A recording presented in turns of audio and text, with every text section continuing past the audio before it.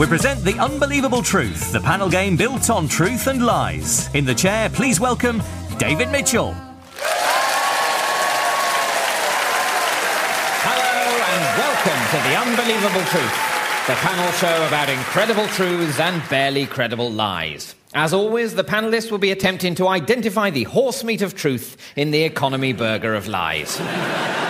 Please welcome Henning Vane, Catherine Ryan, Lloyd Langford and Graham Garden. The rules are as follows. Each panellist will present a short lecture that should be entirely false, save for 5 pieces of true information, which they should attempt to smuggle past their opponents, cunningly concealed amongst the lies. Points are scored by truths that go unnoticed, while other panellists can win points if they spot a truth, or lose points if they mistake a lie for a truth. We'll begin with Lloyd Langford. Lloyd was formerly Chortle Student Comedian of the Year. He won the competition by brilliantly remembering to turn up.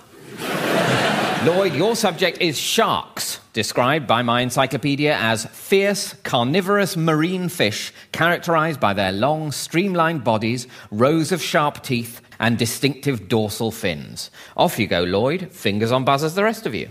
The word shark was coined in 1549 when English sailor William Michael Griffin saw a great white swimming towards him and in sheer panic tried to scream 3 different swear words at the same time.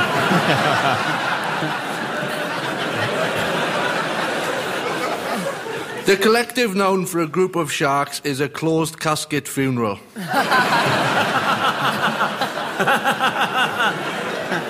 Sharks are the only fish with eyebrows. Male sharks do not have penises, which is why they're so very angry. Graham. I think that probably is why they're very angry. They don't have penises. They don't have penises. Now, I don't think they're angry about it because it's anatomically normal for them, but maybe the lady sharks are angry about it.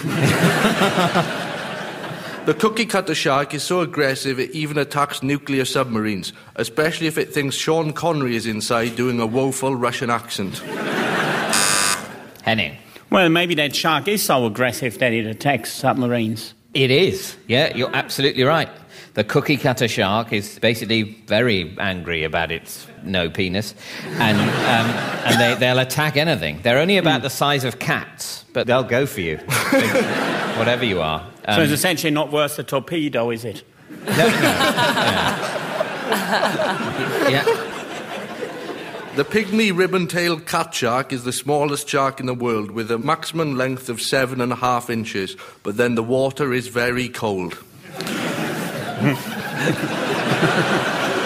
She knows what I'm talking about. Pop star seal gained his nickname as a young boy after he fell into the shark tank at Brighton.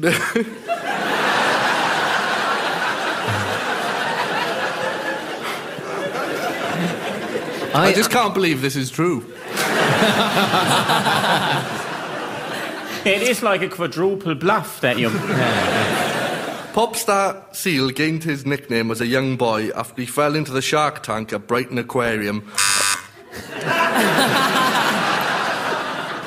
Well, I see through what Lloyd is playing at there. Right. That is absolutely true. Seal fell into the shark tank at Brighton Aquarium.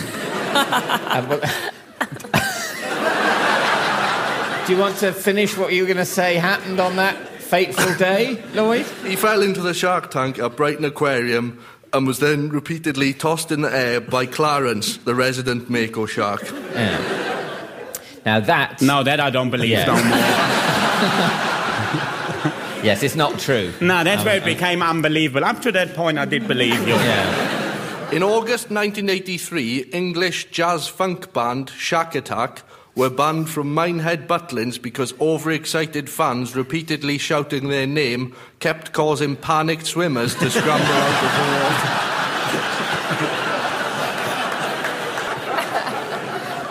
water. Olivia Newton-John was president of the Isle of Man Basking Shark Society but was later expelled from the group when footage surfaced of her saying she thought hammerheads were much cooler. If you think sharks are dangerous, you'll be surprised to hear that muntjac deer, pigs, and members and former members of So Solid crew all kill more people each year than sharks do. Graham. I think almost anything kills more people than sharks do. Well, pigs do. Yeah. So you can have a point. Muntjac deer don't, and neither do members and former members of So Solid Crew. You say that. But approximately 40 people are killed each year by pigs in North America alone, 8 times as many than by sharks worldwide. Pigs, unlike sharks, act cooperatively. Cooperatively with each other, not with the person they're trying to kill. They don't seek out the despairing and say, we'll help you out. But yes, in 2007, a sow in Norfolk knocked a farmer off his feet, enabling other pigs to bite him. Thank you, Lloyd. Lloyd, at the end of that round, you've managed to smuggle 2 truths past the rest of the panel, which are that the pygmy ribbon-tail cat shark is the smallest shark in the world, with a maximum length of 7.5 inches. They're also remarkable for the size of their offspring.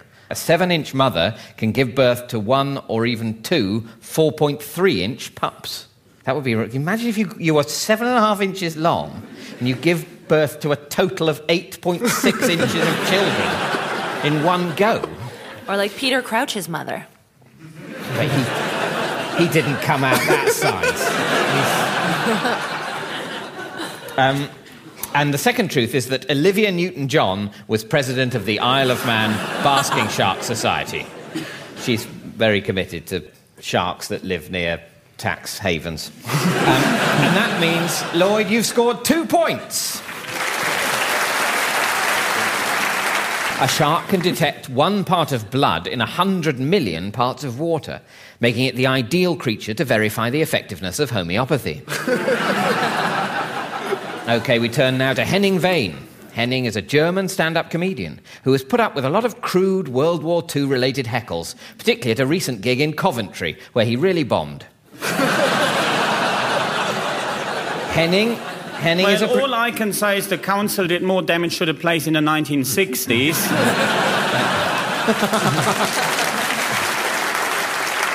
Your subject, Henning, is photography, the practice of recording permanent images by the action of light projected by a lens in a camera onto a film or other light-sensitive material. Off you go, Henning. Photography was invented by Jesus.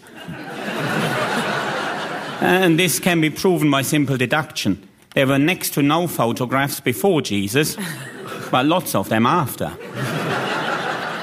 In fact, we only know what Jesus looks like from pictures of his face appearing in cheese on toast.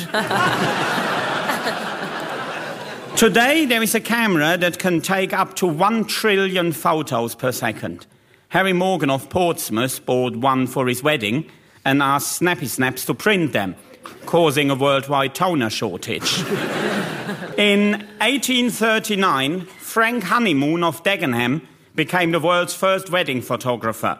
Weddings got off to a non-shaky start when the brides had to sit with their hats in clamps for 15 minutes so that the film could expose. Lloyd. I think they had to sit there with clumped heads. They did. They had to... Yes. The daguerreotype photograph of 1839 required 15 to 30 minutes exposure, and so the subject would be placed on a posing chair on a raised platform with their head in a clamp to prevent swaying or movement. Anyway, these 15 minutes of silence were known as the honeymoon period.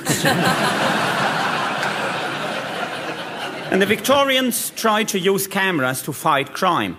Forensic students in the 1860s would photograph the eyes of murder victims and look for an image of the perpetrator to appear in a close-up of the jelly. And if you stared at it long enough, it usually turned out that the murderer was Jesus. Graham. I think they did have that strange belief that if you took the pictures of someone who'd been murdered, it retained the last image before they died, unless the murderer was behind them. Yes. Absolutely, people thought that in the latter half of the 19th century, and detectives on the Jack the Ripper case were presented with a proposal for using the technique. 150 years later, what George Orwell described as a nightmare scenario has become a reality. Within 200 yards of the Islington flat where he wrote 1984, there are 32 CCTV cameras. Lloyd. That sounds plausible. 32 CCTV cameras near where he used to live. Yes, it's true. Yes. Britain has 4.2 million CCTV cameras, one for every 14 people. Although I don't think they're sort of divided up evenly. That's one for roughly every single person in Wales. Yes, in fact, that is how they're divided up. Well, actually, what's remarkable is that we have 20% of the CCTV cameras in the world are in Britain. That's how organised we are. Everyone knows that cats take photographs, but did you know that pigeons do too? The CIA invented the pigeon spy camera in the 1970s in the hope that they would fly over Moscow. Lloyd. I think the CIA fucked. They've done loads of crazy stuff. They came up with an exploding cigar once to try and kill Castro. They did. They invented the pigeon spy camera in the 1970s. The tiny battery-powered cameras weighed as little as 20 to 40 grams. Lighter than the camera used in an earlier trial in Washington, D.C., where the overburdened pigeon was forced to abandon his flight and walk home. I think that's a pretty committed pigeon, I would say. Thank you, Henning. And at the end of that round, Henning, you've managed to smuggle one truth past the rest of the panel, which is that there's a camera that can take up to 1 trillion photos a second. There's a lot, isn't it? But at the same time, so many as to make you not give a damn. This is possible because of streak camera technology, where light particles are converted into electrons, which is enough information, I'm sure, for us all to build one ourselves. And that means, Henning, you've scored 1 point. Next up is Catherine Ryan. Catherine is from Sarnia in southern Ontario in Canada. Don't worry, she's American, basically. When Catherine won a comedy competition sponsored by Nivea, her prize included an entire year's supply of Nivea creams and moisturisers. My God, that could be up to 1/3 of a small tub of Nivea. Catherine, your subject is sugar, a soluble crystalline carbohydrate used principally as a sweetener in food and drink. Off you go, Catherine. Sugar and spice and everything nice are ingredients to be avoided when trying to have a baby in China. In China, fish and chips are served with sugar, pizza is dipped in a sweetened cherry sauce, and the most popular fizzy drink is called hot sweet sugar wasabi pop. Lloyd. I think one of those is probably true. They all sounded believable, didn't they? I'll go for the pizza being dipped in cherry sauce. No, that's not true, Lloyd. Graham. I'll go for the fizzy drink. Hot sweet sugar wasabi pop. Yeah. No, it's not true. Henning. The pizza one? My God, this is going better for Catherine than she could have hoped. Who would have guessed that two of you would have gone for the pizza one?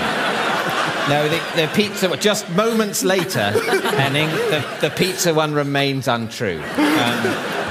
Anyone want to go for the hot sweet sugar wasabi pop again?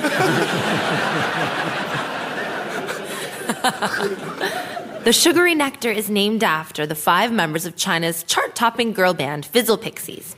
In 2009, diabetics lobbied against the group, staging a protest by throwing 10,000 cupcakes on stage during an outdoor concert. Henning. That I can imagine, that there was a protest at their performance. There wasn't. Oh, of course not. No. It's in China and there's no protests. That was a beginner's mistake. Yeah. Another target of the diabetic lobby was UK band The Sugar Babes, who as a result were forced to deny any actual affiliation with sugary products or music. Lloyd. I think maybe the UK Diabetic Association had a problem with the Sugar Babes. What? No. No, the diabetic lobby remained silent. That's the sugar babes. Even when the lineup kept changing. Yeah. Today, diabetics are diagnosed for their sugar intolerance by scanning a strand of hair for glucose reaction.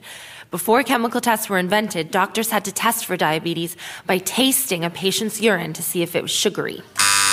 Lloyd. I think they do scan the hair to test whether they're diabetic or not. No, they don't. Henning. Well, I go with whatever is Graham going to say, because he's from the medical profession, so my trust is with you. So what do you reckon then, Graham? I think it was the wasabi pop.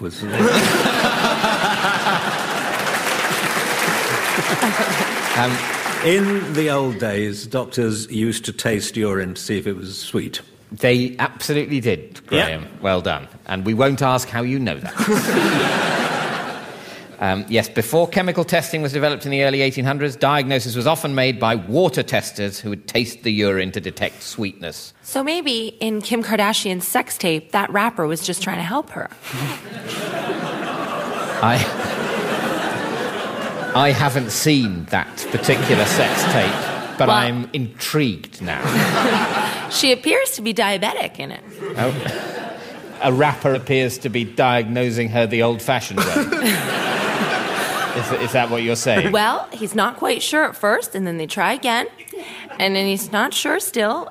So he's not a very trained medical doctor. It takes him... He's right to repeat the test under the same conditions. It's not exactly a second opinion, though. It's what they call peer review.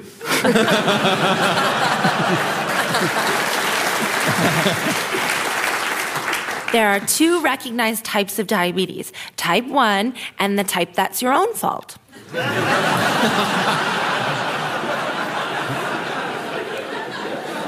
Motor manufacturer Henry Ford maintained that eating sugar was tantamount to committing suicide, since its sharp crystals would cut a person's stomach to shreds. Mr. Ford was the first vegan motor manufacturer and practiced such a devout, holistic approach to health that he opened a rudimentary Pilates studio in his factory basement. After a particularly strenuous training session, he was mistakenly offered a Haribo sweet by an intern. Mr. Ford was so tired and thirsty that he ate it without knowing he was consuming sugar, because on a dry tongue, sugar has no taste. Lloyd. Did he have a rudimentary Pilates? Studio in his basement? Yeah. No. All right, fair enough. Graham. I don't think sugar does have a taste on a dry tongue. No, me neither.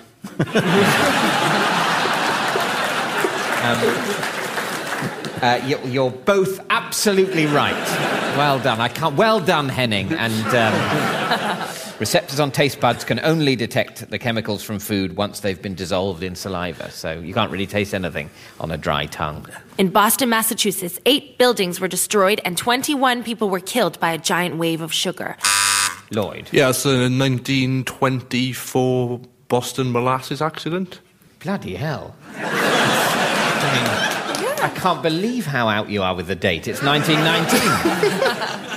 The Boston molasses disaster occurred in 1919 when a storage tank on Boston's waterfront burst, releasing 2 million gallons of molasses in a 15-foot-high, 160-foot-wide wave that raced through the north of the city at 35 miles an hour, killing 21 people and causing $100 million worth of damage. Yeah, well done, Lloyd. You definitely get a point. Thank you, Catherine. Thanks. At the end of that round, Catherine, you've smuggled 2 truths past the rest of the panel, which are that in China, fish and chips are served with sugar. Oh, they've got no culture, that lot, do they? And the second truth is that motor manufacturer Henry Ford feared that eating sugar would tear his stomach lining and cause internal bleeding because of the crystalline nature of the sugar. And that means, Catherine, you've scored 2 points. Now it's the turn of Graham Garden. Graham, your subject is Jeremy Clarkson. The outspoken journalist and writer who's best known for his appearances on the BBC motoring show Top Gear. Off you go, Graham. Proud Welshman Jeremy Clarkson was born into an impoverished family of humble sheep farmers. When children's novelist Anthony Buckeridge adapted his famous Jennings school stories for radio, young schoolboy Jeremy Clarkson was the obvious choice to play Atkinson, the boy who keeps crashing fast cars. Lloyd. I think that's true. What? Clarkson was in a radio adaptation of Jennings. You're right, he was. Well done. Wow. Clarkson played Atkinson, a boy who irritated everyone around him with his incessant piano practice in the 1973 broadcast Jennings at School. Happy Christmas, Jennings. Well, Atkinson, aren't you making any decorations? No, sir. I'm reserving my strength for my piano solo, sir. Oh, yes, of course. We're expecting great things from you at the party. Yes, I know, sir. It's my chance to make my name in show business. I'd better go and do some practice. What are we going to do now if we're not allowed to make any noise? I know what I'm going to do. Practice my piece for the party. For goodness sake, Atkinson, it'll be bad enough having to sit through it tomorrow. We don't want to listen to it now as well. Well, screw your earplugs in because I'm going ahead.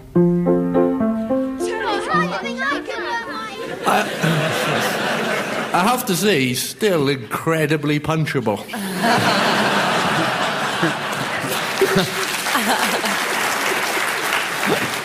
Little James May and Richard Hammond were good in that too, weren't they? Clarkson's fondness for wearing jeans caused a boom in the sales of denim in the mid-1990s, most of the sales being to paunchy middle-aged men, the so-called Jeremy Clarkson effect. Lloyd. Wasn't there a Clarkson effect from people buying large quantities of stonewashed denim? They do that. There's a thing with older gentlemen wearing a sportsman's jacket and jeans. So it's like business on the top, party on the bottom. Business on the top, party on the bottom. I would not advocate Googling that. Well, there was a Jeremy Clarkson effect, but unfortunately it wasn't what Graham said it was. It wasn't a boost in sales of denim. The Clarkson effect was Levi's term for a 4-year slump in the sale of denim in the mid-90s due to its association with middle-aged men. Clarkson's first job was road testing caravans, and he's had a soft spot for them ever since. It was... Henning. Was it for his first job driving them caravans? No, his first job was as a travelling salesman selling Paddington Bears. Oh. And the reason for that was that his parents made a fortune from the franchise to sell Paddington Bear. His mother initially made bears for Jeremy and his sister. Then she had the idea of marketing Paddington Bear as a cuddly toy based on the Michael Bond stories. And it was her idea to give Paddington Wellington boots so that the bears would stand up. Before that, they sold tea cosies.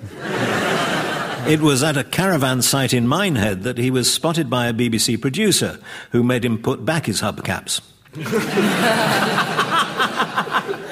As he happily admits, he doesn't know the difference between petrol and diesel, has no idea how a car engine works, and before appearing on telly, he thought Vorsprung durch Technik was the German for foreplay.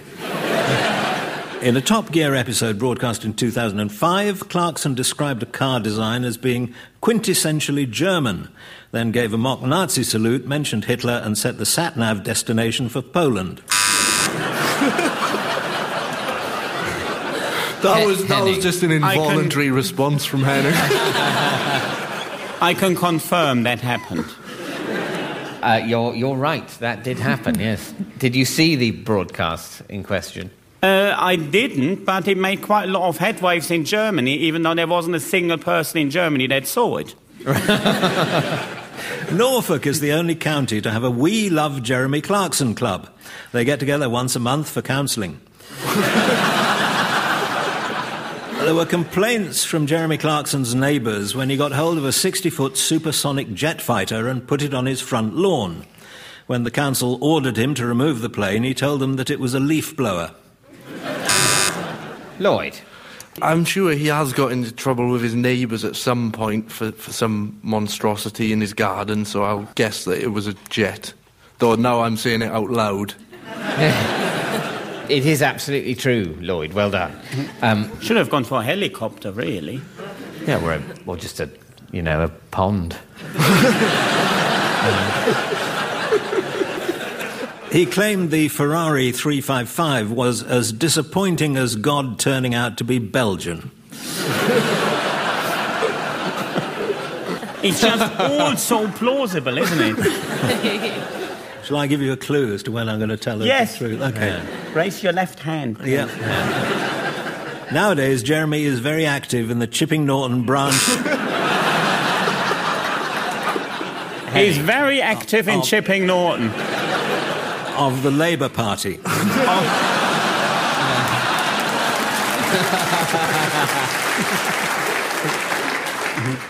And when an internet petition was posted to make Jeremy Clarkson Prime Minister, it attracted nearly 50,000 signatures.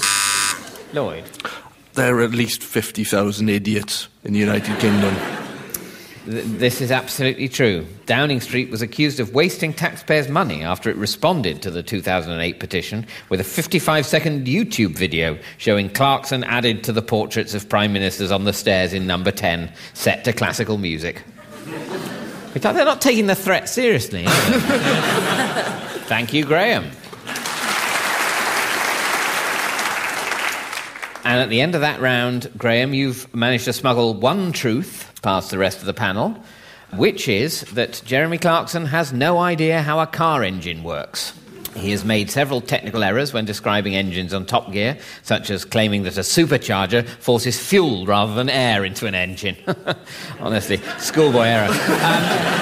And in an interview with Exchange and Mart, he claimed, "I actually don't know anything about cars except where to put the petrol in and where to keep the change for parking meters." And that means, Graham, you've scored 1 point. Jeremy Clarkson was a passenger on the last ever flight taken by Concorde. Initially seen as super fast and cutting edge, but now just a noisy relic of the 70s, Jeremy Clarkson sat in row K.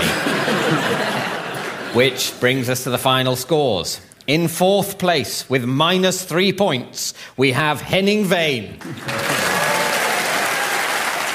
In third place, with -1 point, it's Catherine Ryan. In joint first place, with an unassailable 5 points each, it's this week's winners, Lloyd Langford and Graham Garden. That's about it for this week. Goodbye. The Unbelievable Truth was devised by John Naismith and Graham Garden and featured David Mitchell in the chair with panellists Lloyd Langford, Catherine Ryan, Henning Vane and Graham Garden. The chairman's script was written by Dan Gaster and Colin Swash and the producer was John Naismith. It was a random production for BBC Radio 4.